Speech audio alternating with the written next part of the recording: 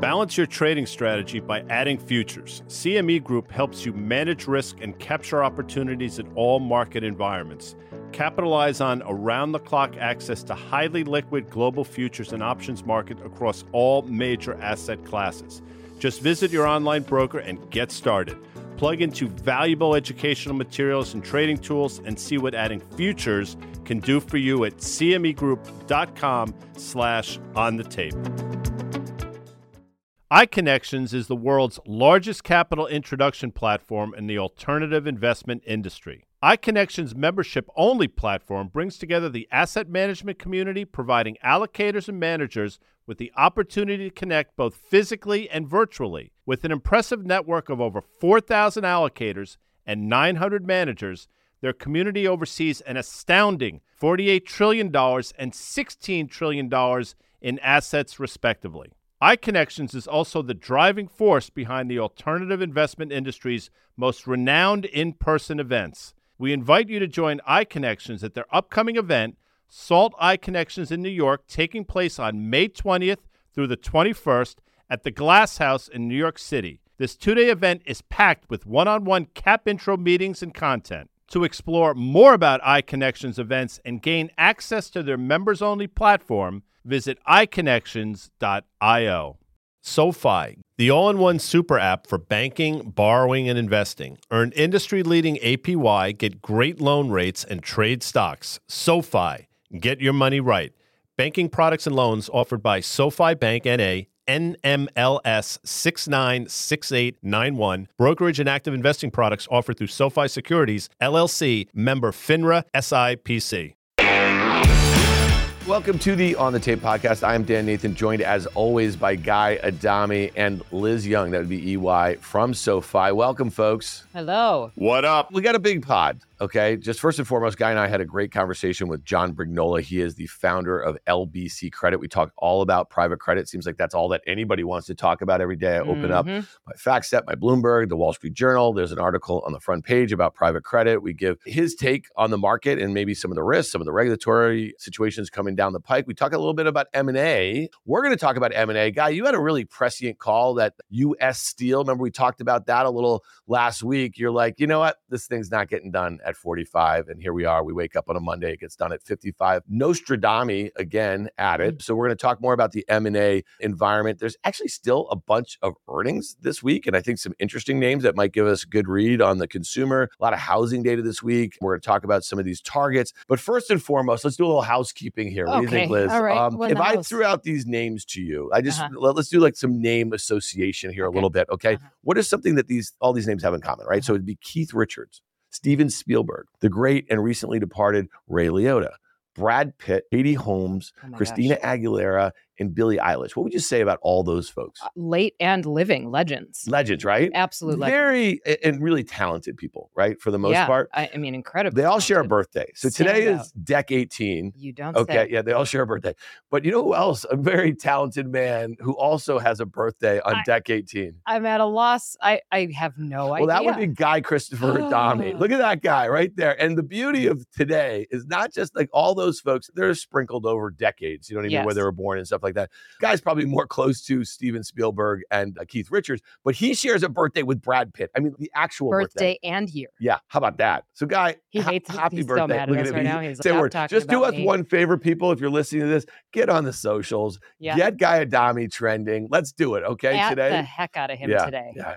Blow it up. That's what they say, right? Blow it up or blow it out. Or that's are you cognizant of all of these very talented birthday folks on that share one with you? You look up, you see who's has the same birthday as you, and I've always been shocked at the amount of really interesting people across a swath of industries. But you're right, Brad Pitt and I are the same day. Charles Oakley, one of my favorite Knicks of all time, is also a December 18th, 1963 guy. So, yeah, throw that in a pipe and smoke it. Yeah. Fair enough. All right, Guy, we wish you a very happy birthday. We hope you have a great one. All right, let's get to this here. The last couple of weeks, we've just been digesting a lot of Fed speak and at least investors, what they perceive to be a massive pivot. We all saw this coming. That's the thing that I think is interesting. A few months ago, there was still a 25 basis point hike priced in. And then latter half of 2024 is when maybe a few cuts started to work in. That's all been pulled forward dramatically, and it's caused an orgy of buying. What are they calling it? I know the guy loves this term, the everything rally, Liz. So here we are. Rising we wake up. tide, all ships, something like that. I feel like we're going to wake up every Monday morning for the next kind of month or two, and it's going to be strategists tripping over each other to raise their targets and come up with rosy reasons to stay very constructive, which is fine. It's what most of them do. It was not too dissimilar to what we saw at the end of last year, where there was a lot of pessimism. A lot of the bullish strategists threw in the towel at the bottom, and then the chase was on in January and February. So let's talk to us a little bit about this. When you see Goldman this morning, their target is going above somebody else's, and that's been ratcheted up just in the last kind of few weeks. David Kostner writes, equities were already pricing in positive economic activity, but now reflect an even more robust outlook. Talk to me a little bit about this. Yeah, I mean, I don't know that the outlook is necessarily all that much more robust. I think that the broadening of this rally is what people are chasing and what's caused everybody to sit back and say, all right, did we think about this the right way? Because there has been the argument throughout all of 2023. We had a lot of attempts at broadening out in the rallies, particularly in July. And a lot of these sectors did participate then. We had small caps really come back off the mat. We had a lot of sectors rotate in, and it looked very promising, but it never quite got above where you want it to be for breakout reasons. This one looks a little bit better. This one looks stronger. And obviously, we've made new all-time highs in the Dow. We've got a bunch of Russell 2000 stocks trading at 52-week highs. So those are promising things. And we're still in this period of time where it's almost as if innocent until proven guilty, right? We've got an expansion that is losing steam, but not contracting. We've got inflation that's coming down to a much more comfortable level. So there are things to celebrate. And I know we'll talk about my outlook later. As a strategist and as people who try to figure out what's going to happen at the end of the year, first of all, I have to say I'm grateful that I don't have to do that. I don't have to have a price target, because any of them who even have to have them would tell you it's a really difficult, if not impossible game. It's like pinning a tail on a very small moving donkey.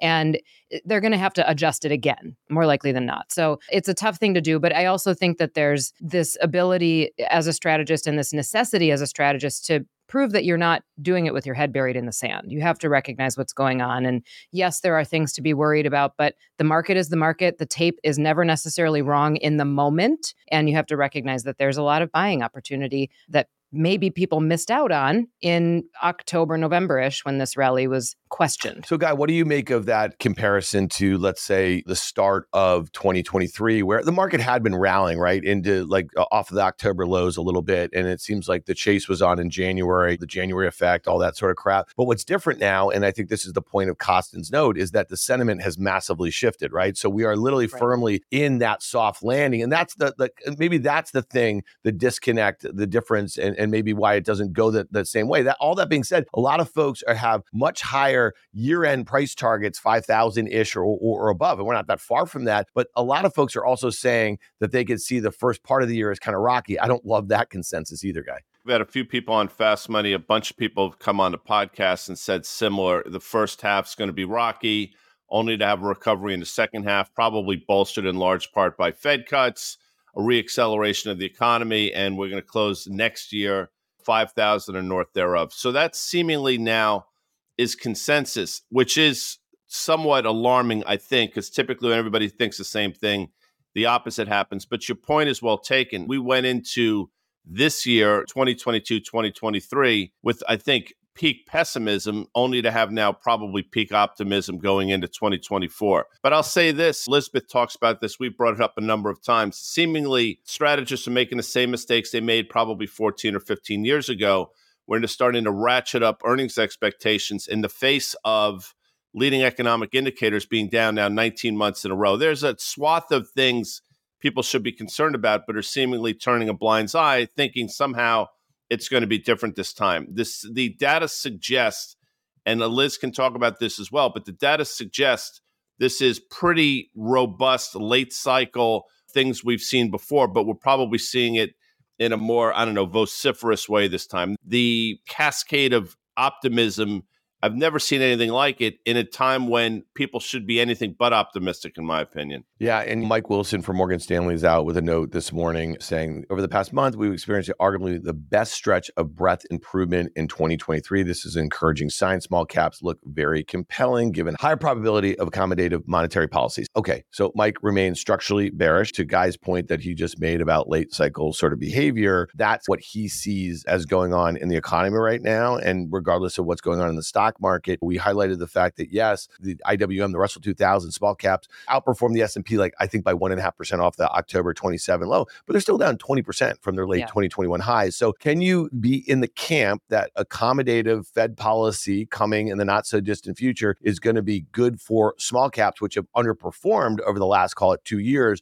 but also maybe that we're going to see a material slowdown? Can small cap stocks work, but have a broader slowdown? I think a lot of this ends up being just an argument over your time frame. So if you think about small caps in general, if most of the correction was caused by the fact that rates went up, capital constriction happened, and small caps generally can't internally finance their growth, so they have to go to markets, debt markets generally, to finance what they're doing at the company, then yes, lower rates should give them a little bit more of a tailwind.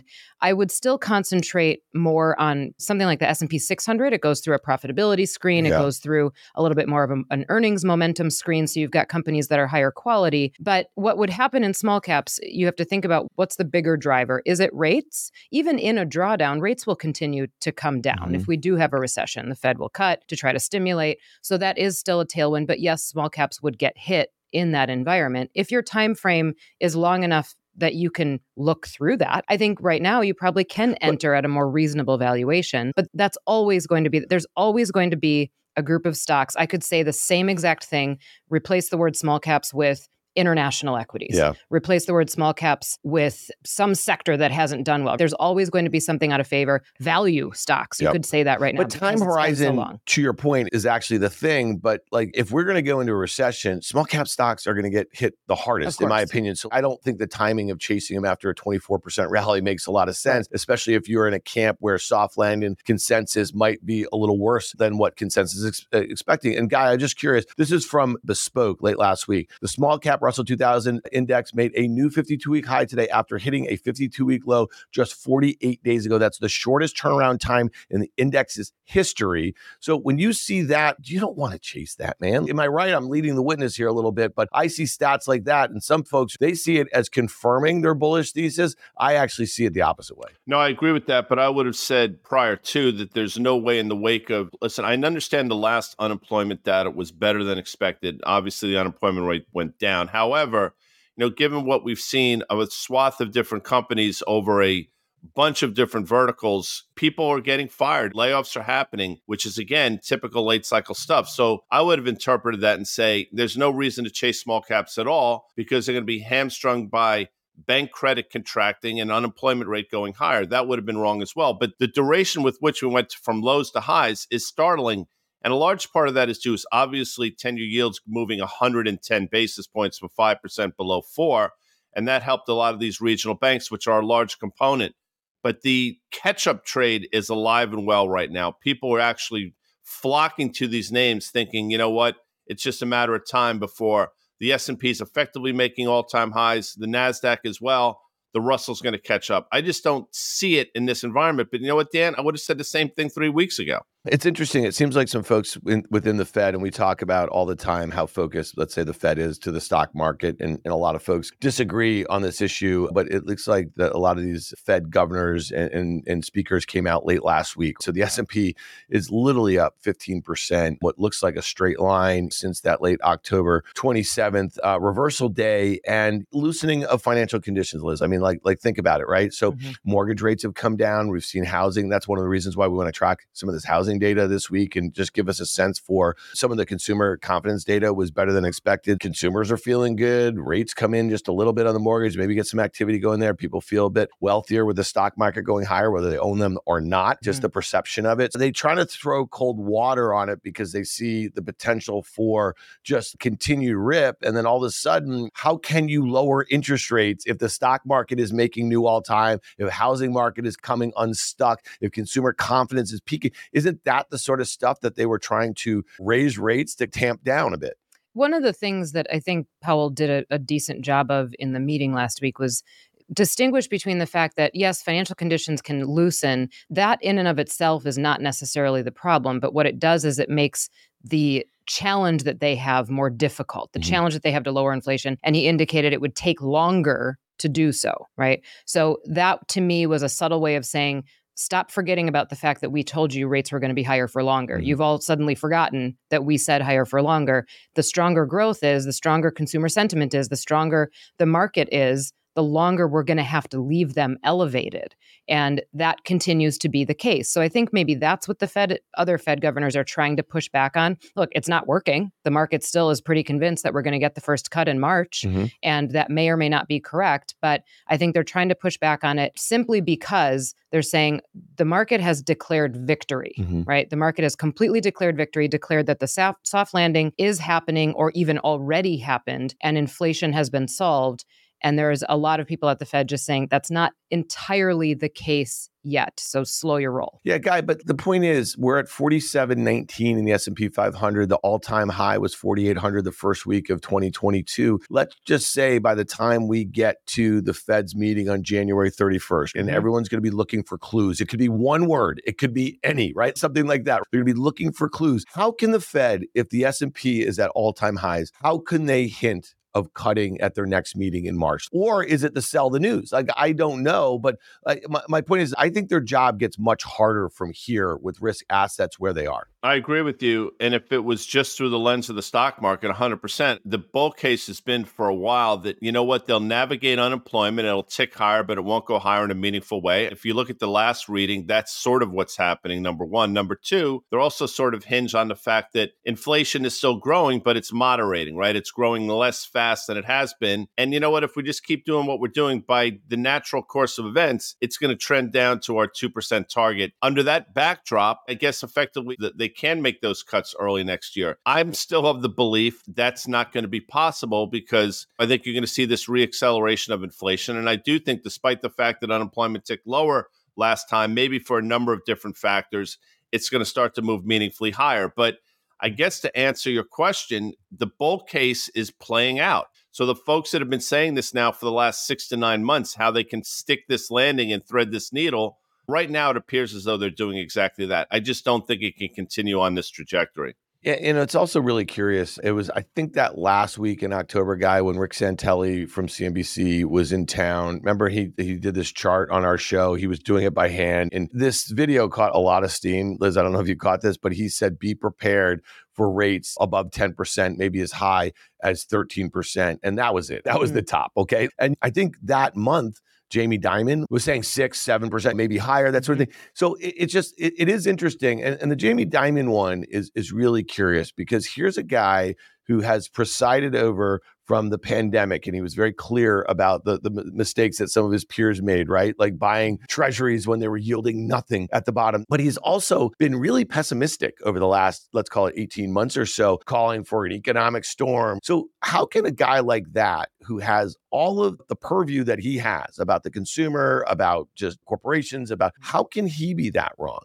about what's gone on over the last 18 months and what might continue to happen? We could sit here and argue about what does wrong even really mean. Jamie Dimon is somebody who was at the forefront of the financial crisis, not necessarily because they caused the whole thing, but at the forefront in the sense of having to be one of the mouthpieces and one of the decision makers of how to save the financial system. And if you look at what a lot of people are doing right now is trying to compare this period to historical periods. And the bull case would be, it's much like the mid-90s, right? They pulled it off. There was a soft landing. We muddled through. The market did okay. There was no crash until early 2000s after we all know what happened then. Or you could compare it to the financial crisis where it was this like long and protracted, still grind higher in the market. And what if this is a period like December of 2006, where in 2007, yes, some bad stuff happened, but the market didn't really fall apart until 2008, right? So we just had this sort of, again, grinding through 2007. Maybe Jamie is looking at something like that, looking at the length of time that it took. And this is also a point that Jeffrey Gundlach has made. Things take a lot longer than we think they're going to because we're just impatient as humans. We're impatient as investors, but that doesn't mean that they're not going to happen. So I think Jamie Dimon and maybe Gundlach at the same time are thinking that same thing, that it's near impossible and frankly has never happened before that the Fed has actually pulled something like this off with this much constriction, and that the market gets this far away from itself, this bifurcated, this expensive, without having some sort of, I don't want to call it a catastrophe, but having some sort of come to Jesus. They had a near catastrophe in March of this year, and we've talked about it a lot, by backstopping deposits, by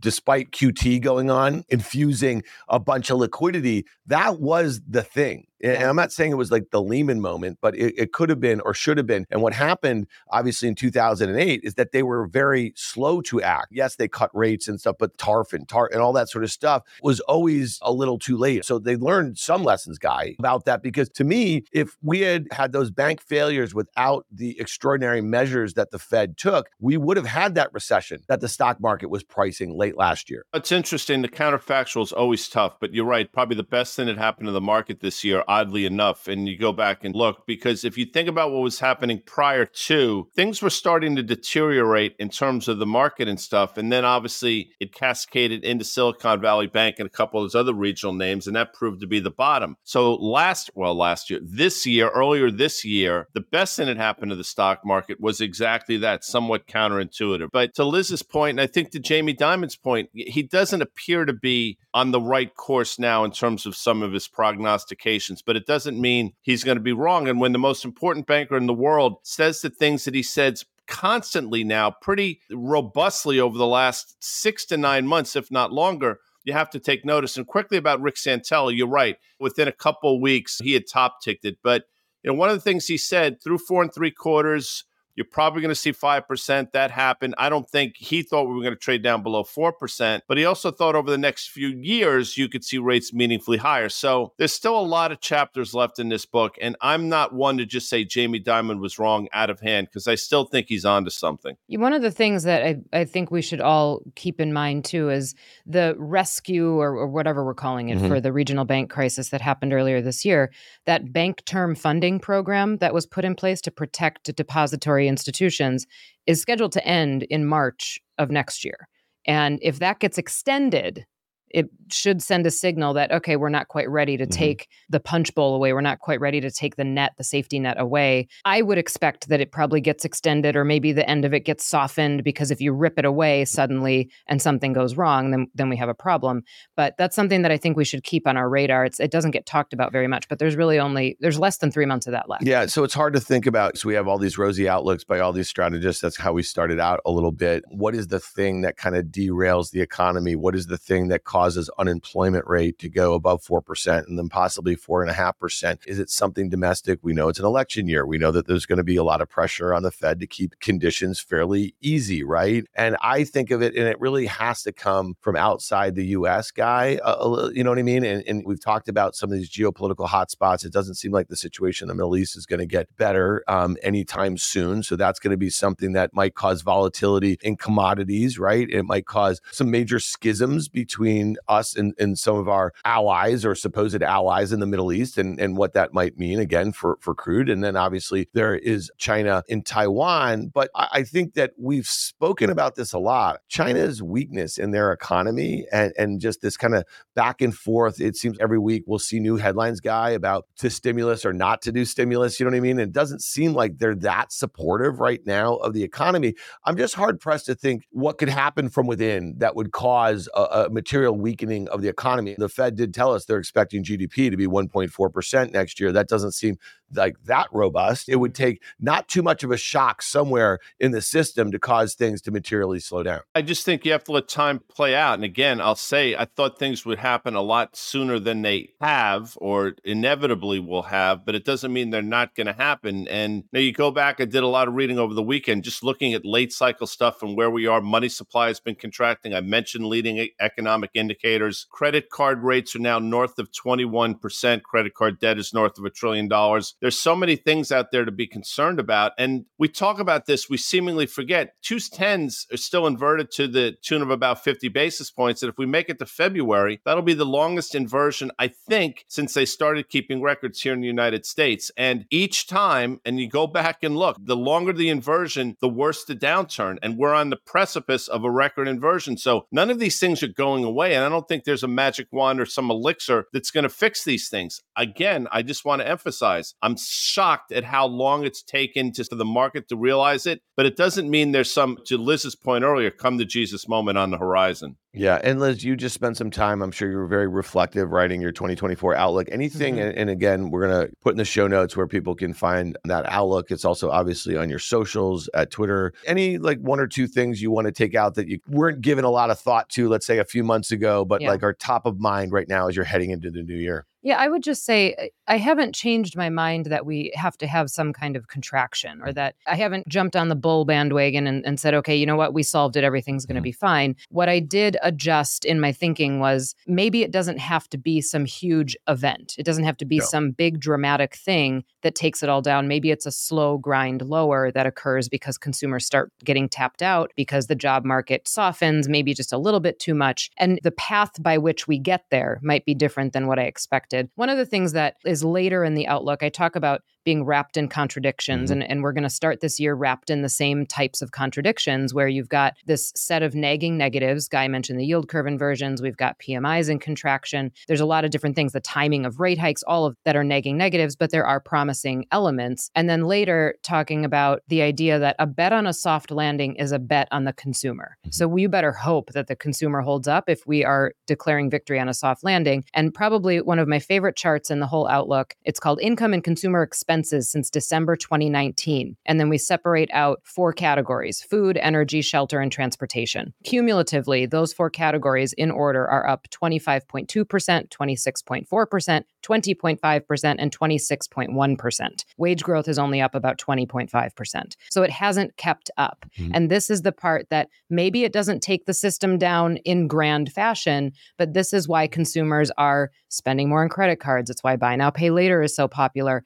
because expenses are still high. So we would need to see some deflation in order to take care of this.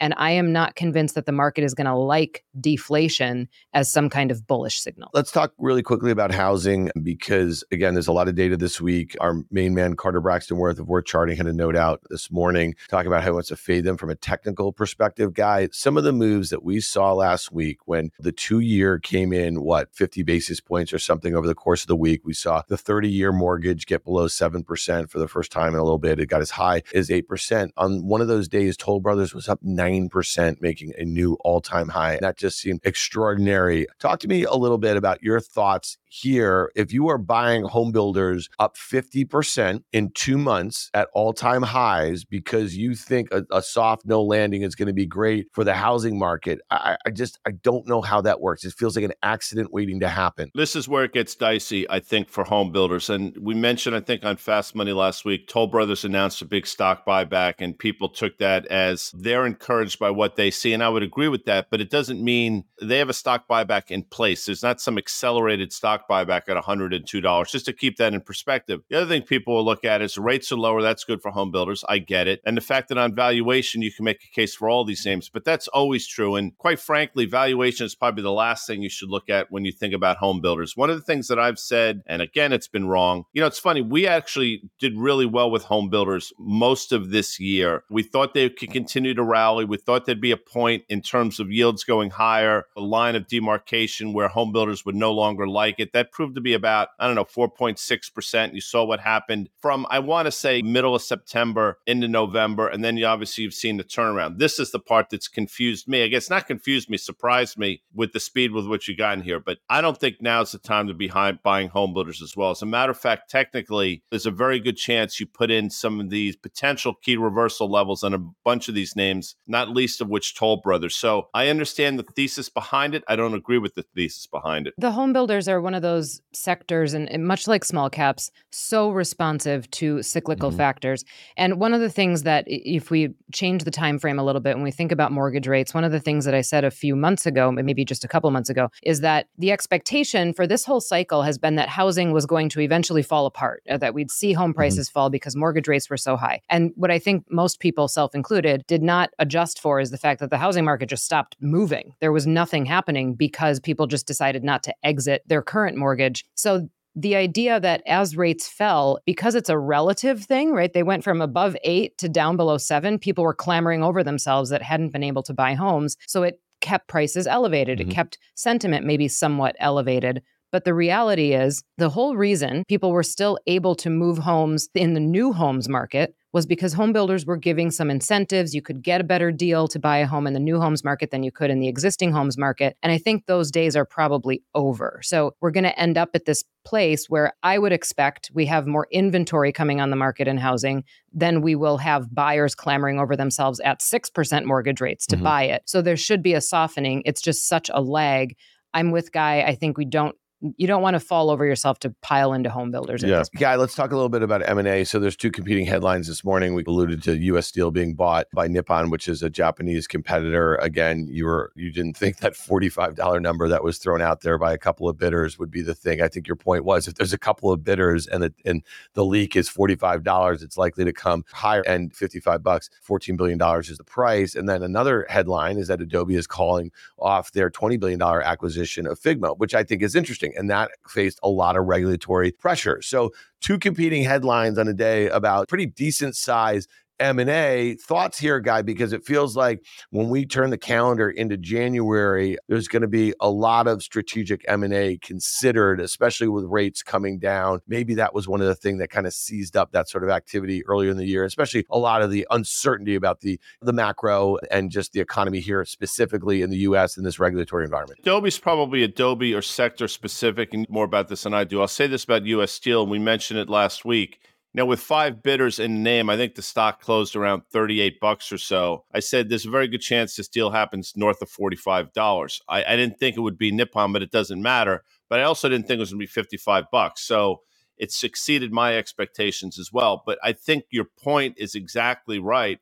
With rates coming down as fast as they have come down, I think there's going to be a rush to do M&A in an environment where people see how quickly rates can go the other way. So I think there's going to be this opportunistic move in the market for a lot of companies coming together over the next few months in probably trying to get ahead of maybe the inevitable that rates start to head higher as well. So we'll see. But you could see some really interesting deals. And we've seen it in the energy space. Obviously, this is U.S. deals in the resource space. We've seen it in the healthcare space. I think you're going to continue to see more of it, Dan. All right, let's talk earnings. There's a few out this week that I think are going to be fairly telling. And I'm just curious, maybe Liz, from a sector perspective, if I said to you, FedEx reports tomorrow, Accenture reports tomorrow, Micron on Wednesday, and then on Thursday, we have Nike. And then here's a pair that are under the radar, but this is Cintas and Paychex. Okay. So Cintas is this uniform provider, right, to companies of all sorts. And then Paychex, which obviously payment processing. And I'm not asking you specifically on any of these names, but are you interested? Because I know that you look at a lot of earnings, you look at a lot of what C-level folks are saying about their own businesses and about the economy. Any of these names interesting to you, like that you want to extrapolate from based on what you hear from? FedEx. I think FedEx is probably the more interesting one, just because I'm pretty obsessed with consumer behavior right now and what people are doing and buying, especially during the holiday season. Now, FedEx reporting now isn't going to give us a huge lens into the holiday season, but just the activity perhaps leading up to it and the idea that retail sales have rebounded, people are still spending. I'd be really interested to hear not only what FedEx saw last quarter, but what they're expecting for 2024, and if they're expecting there to be a softening in activity because we've made this huge transition from consumers buying goods to consumers now engaging in services more. So I would expect a little softening there, but very interested to hear what their outlook is. So, Guy, FedEx has rallied 25% in the last month and a half or so. It's still down, let's call it 10+% from its all-time highs made in 2021. You have this sort of rally. You've had all these labor issues this year. You've had a lot of poor visibility as it relates to the consumer and some other behavior as it relates to the changing landscape, I think competitive landscape for them. Curious, if you don't have a lot of visibility, are you going to give gangbusters guidance after your Q4 that should be excellent? You know what I mean? Like this is their quarter. To me, I would almost think that as we get into Q4 earnings season in the next month or so, that we're going to see a lot of cautious guidance in a market that has already pulled forward a lot of enthusiasm that might not have to do with a lot of single names. You mentioned the move we've seen over the last couple of months. I mean, FedEx has probably rallied close to 100%. I would say a little less, maybe 96% since the lows we saw in September of 2022. And it's been this slow and steady, despite one little move from the lower left to the upper right. All the FedEx problems we saw to a certain extent in 2021, 22, where FedEx induced, FedEx specific, seemingly getting their act together. But they're getting their act together at a time when things, I think, the rug is going to start to get pulled out from beneath them. They've had obviously the tailwind of lower energy costs. There's a lot of things working in their favor, but we're getting precariously close to the all-time highs we saw, I want to say in the spring, May of 2021 or so. There's a chance we just continue to do this grind into earnings tomorrow, and then you get a rug pull on the back of something unexpected, which we have seen before in a negative sense in FedEx. That's sort of what I'm looking for, just in terms of trading the stock. One name that I think it'll be interesting, at least from the investor reaction, will be Nike, because the stock has rallied, let's call it 35% off those recent lows. It's still down over 30% from its late 2021 highs. And so when I think about what they have to say geographically is going to be interesting. Obviously, higher end consumer discretionary. This should be their season. I know there were some analysts out talking about the Paris Olympics this summer. I always think those are goofy calls, you know what I mean, in front of a big sporting event. But to me, Nike's reaction, let's just say it's a good quarter. Let's say they give decent guidance. The stock, again, has had this huge rally over the last couple of months. To me, those are just really hard stories to chase. And it leads me to a Starbucks, because there was a time earlier this year where Disney, Starbucks, Nike, some really high-end consumer discretionary names, they were all acting so poorly, right, relative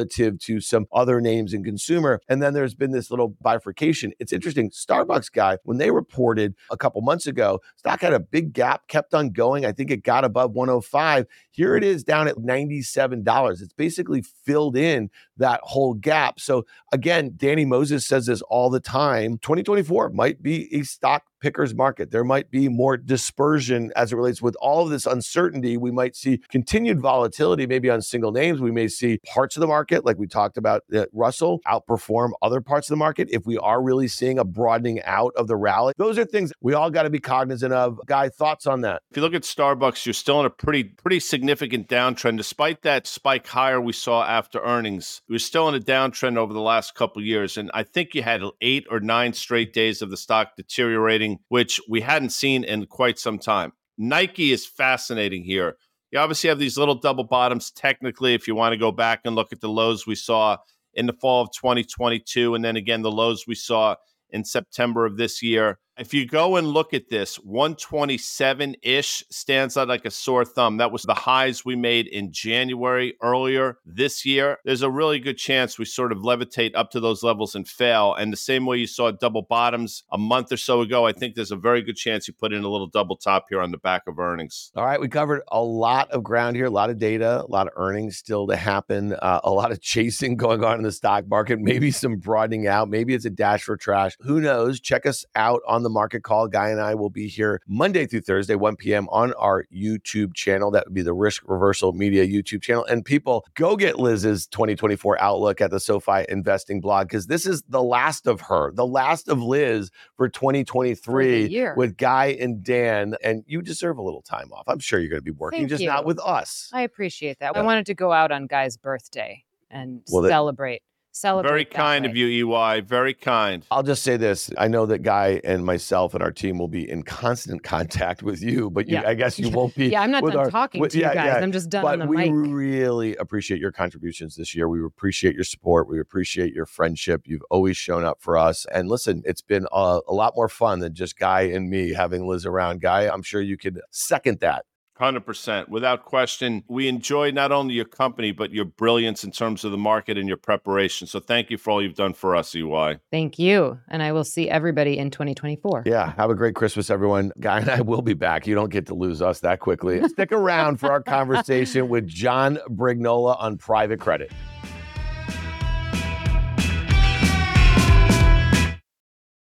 With CME Group's micro-sized futures and options, you can access the same transparency and liquidity of the benchmark contracts with less upfront financial commitment. Diversify your portfolio and manage your exposure with the flexibility of CME Group micro contracts in crypto, metals, FX, energy, and equity indices. Learn more about what adding futures can do for you at cmegroup.com/micros.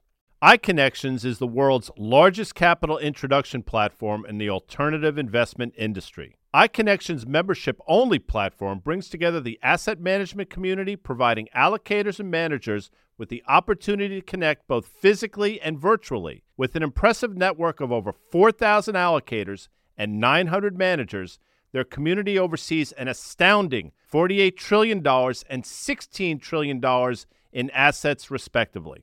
iConnections is also the driving force behind the alternative investment industry's most renowned in-person events. We invite you to join iConnections at their upcoming event, SALT iConnections in New York, taking place on May 20th through the 21st at the Glass House in New York City. This two-day event is packed with one-on-one cap intro meetings and content. To explore more about iConnections events and gain access to their members-only platform, visit iConnections.io.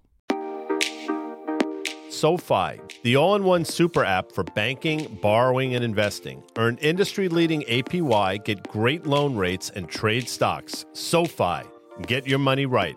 Banking products and loans offered by SoFi Bank N.A., NMLS 696891. Brokerage and active investing products offered through SoFi Securities, LLC, member FINRA SIPC.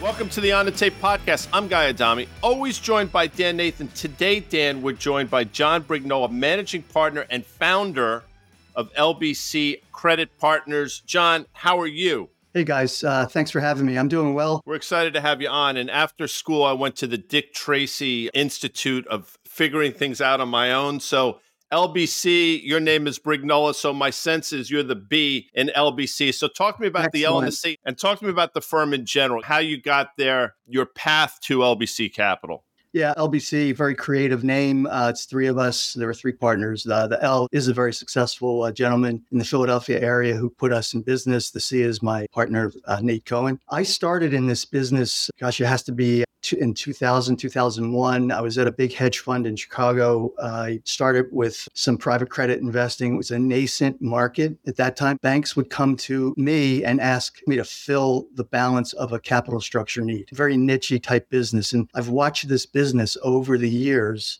just evolve and grow exponentially. Way back when I would meet with investors and they would say, I love this idea. I don't even know where to put it in my portfolio. And then today, everybody's got an allocation to it. It's just amazing how it's grown in the last 20 years. We started LBC in 2005. We have managed or are managing 11 different funds now, almost, I guess it's 3.9 billion of AUM. We've invested over $10 billion in deals. It has to be 325 deals over the years. We're about a 70-person shop. We're owned by a credit organization out of New York called CIFC. We sold the business to CIFC at the end of 21.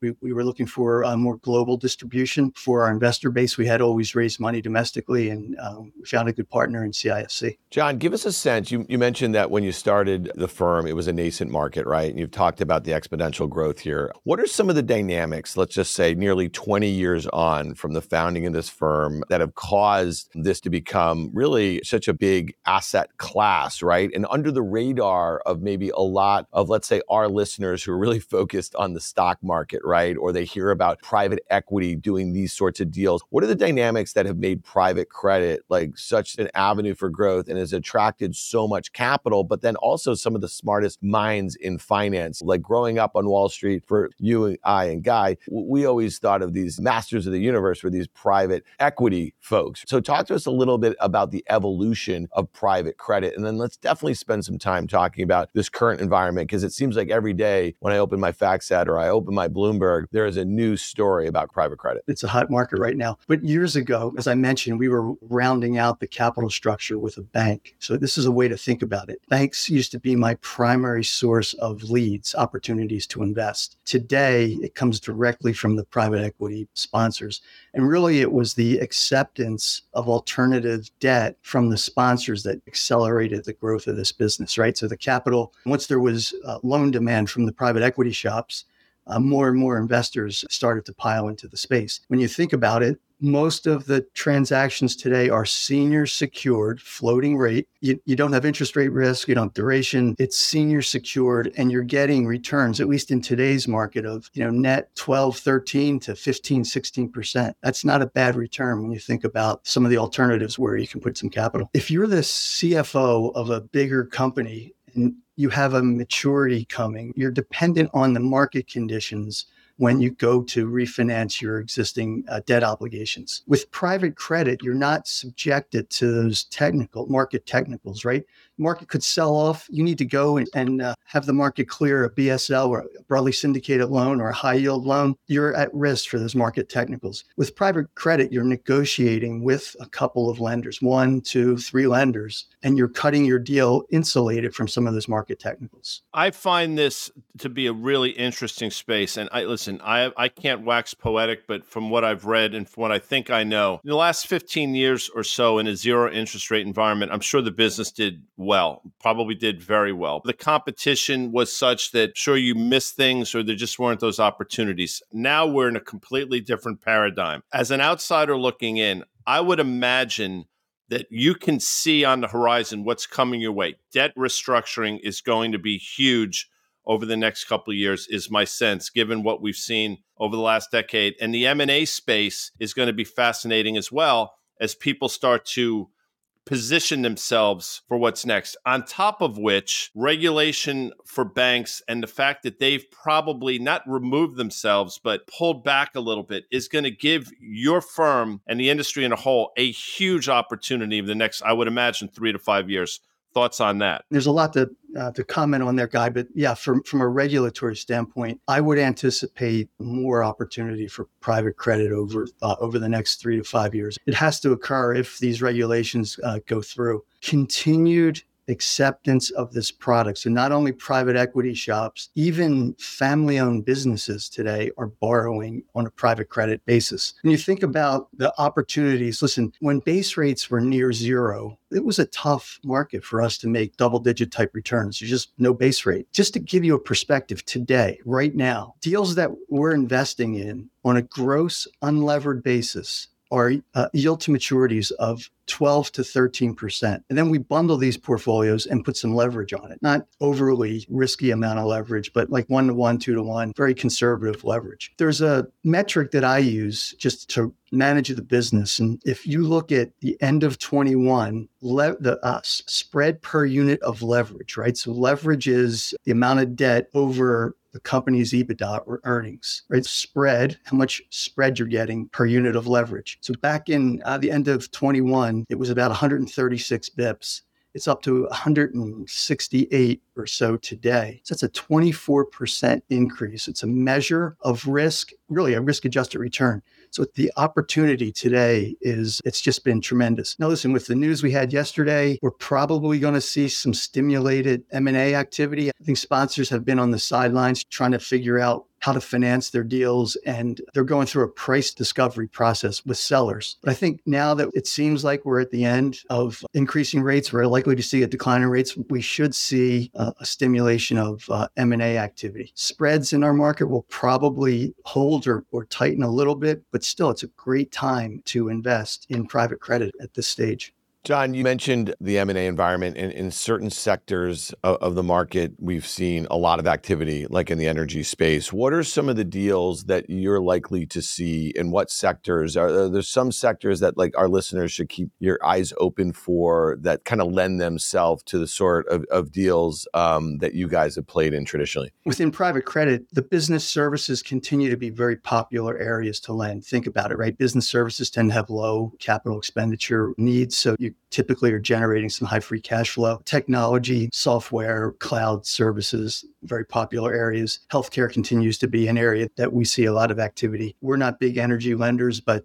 that has also been a popular area. It declines less and less in retail and restaurants, a little bit in media. Financial services, if you can find them, tend to be pretty good opportunities as well. We mentioned that banks, and we talk about it on Fast Money, we talk about it on our podcast, falling under the auspices of regulators, and clearly a huge bullseye on their collective backs. But private credit is probably a few steps behind. I think the Bank of England recently had some warnings out. So are there I don't want to say existential because that's a bit hyperbolic, but are there concerns around the seemingly light being shed upon private credit and what that means to the industry? I always am looking out on the horizon to see what kind of regulations are next.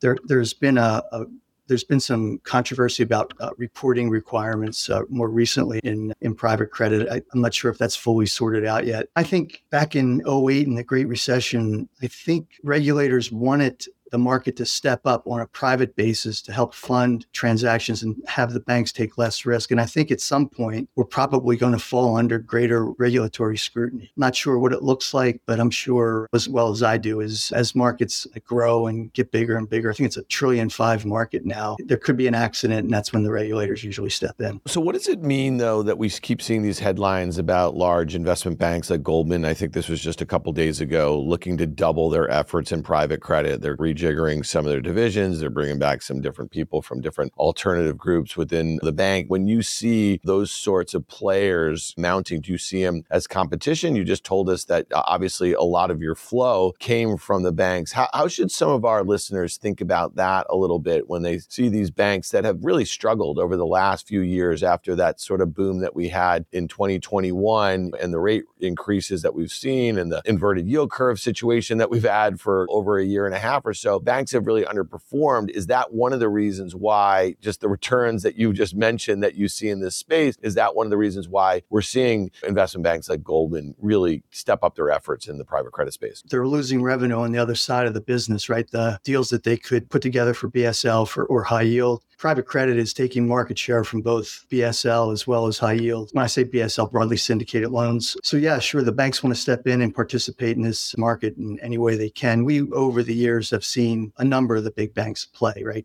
Goldman, JP Morgan, they all find their spots. For our business, we tend to focus more on the middle market. So we're somewhat insulated from the very big players. But as capital flows in, usually it's flowing into the upper side of the market where we're seeing more and more of these mega private credit deals. We're recording this now a day after a lot of news sources are calling it the Great Pivot by the Federal Reserve. And it's interesting that they paused their interest rate hikes. This is over the summer, right? They started raising in March of 2022. They essentially went from 0 to the upper end of the bound was 5.5% in Fed funds.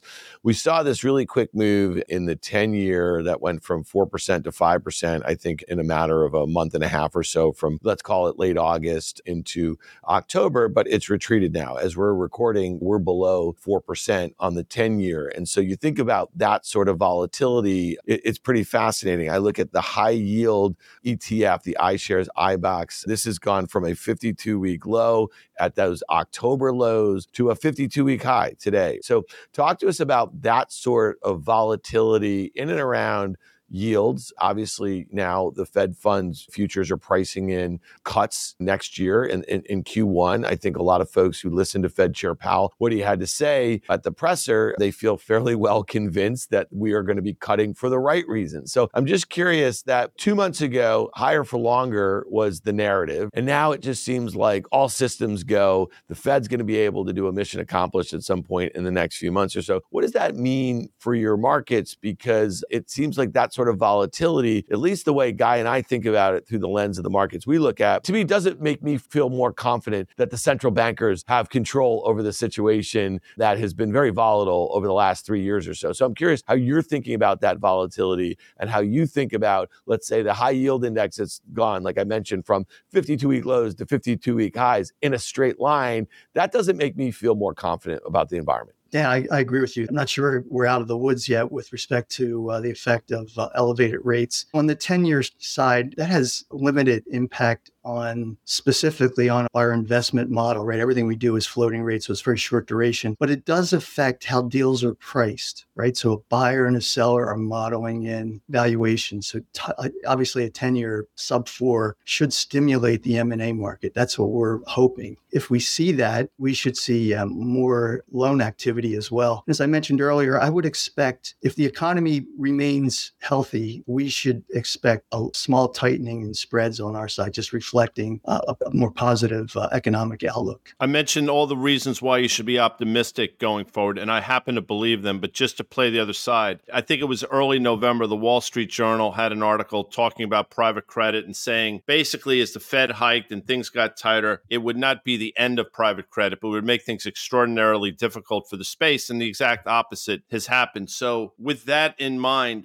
what concerns you about the environment for specifically your business? Yeah, you have to think about the marginal borrowers, right? The ones that are not performing the way they had planned, especially if the leverage points are high. So, right, they took on more debt than they could service. I'm hearing about some deals that are now PIKing, so they're not paying cash interest. It really gives the company more free cash flow to keep the business running, so they don't have to service the debt with cash payments. They're the types of situations that I keep my eye on. I think we do a good job of structuring our deals appropriately. I don't believe we're going to see higher rates, but I do think we're going to see companies that just can't continue to service debt at base rates at 4 or 5%. Even if the Fed follows the futures market, there are high rates for these companies that borrowed. Think about it, borrowed in 21. 21 was a record year for private credit loan volume. There were deals getting off at 6, 7 times of leverage. Right? Those companies, it's tough to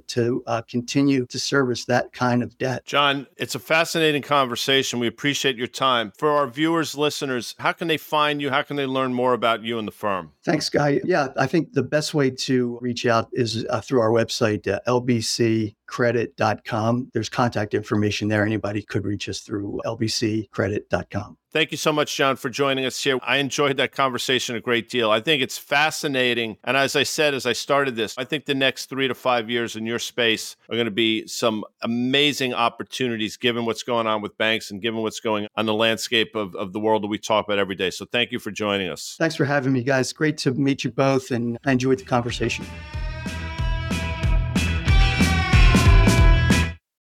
Thanks again to our presenting sponsors, CME Group, iConnections, FactSet, and SoFi. If you like what you heard, make sure you hit follow and leave us a review. It helps other people find the show, and we also want to hear from you. Email us at contact@riskreversal.com. Derivatives are not suitable for all investors and involve the risk of losing more than the amount originally deposited and any profit you might have made. This communication is not a recommendation or offer to buy, sell, or retain any specific investment or service.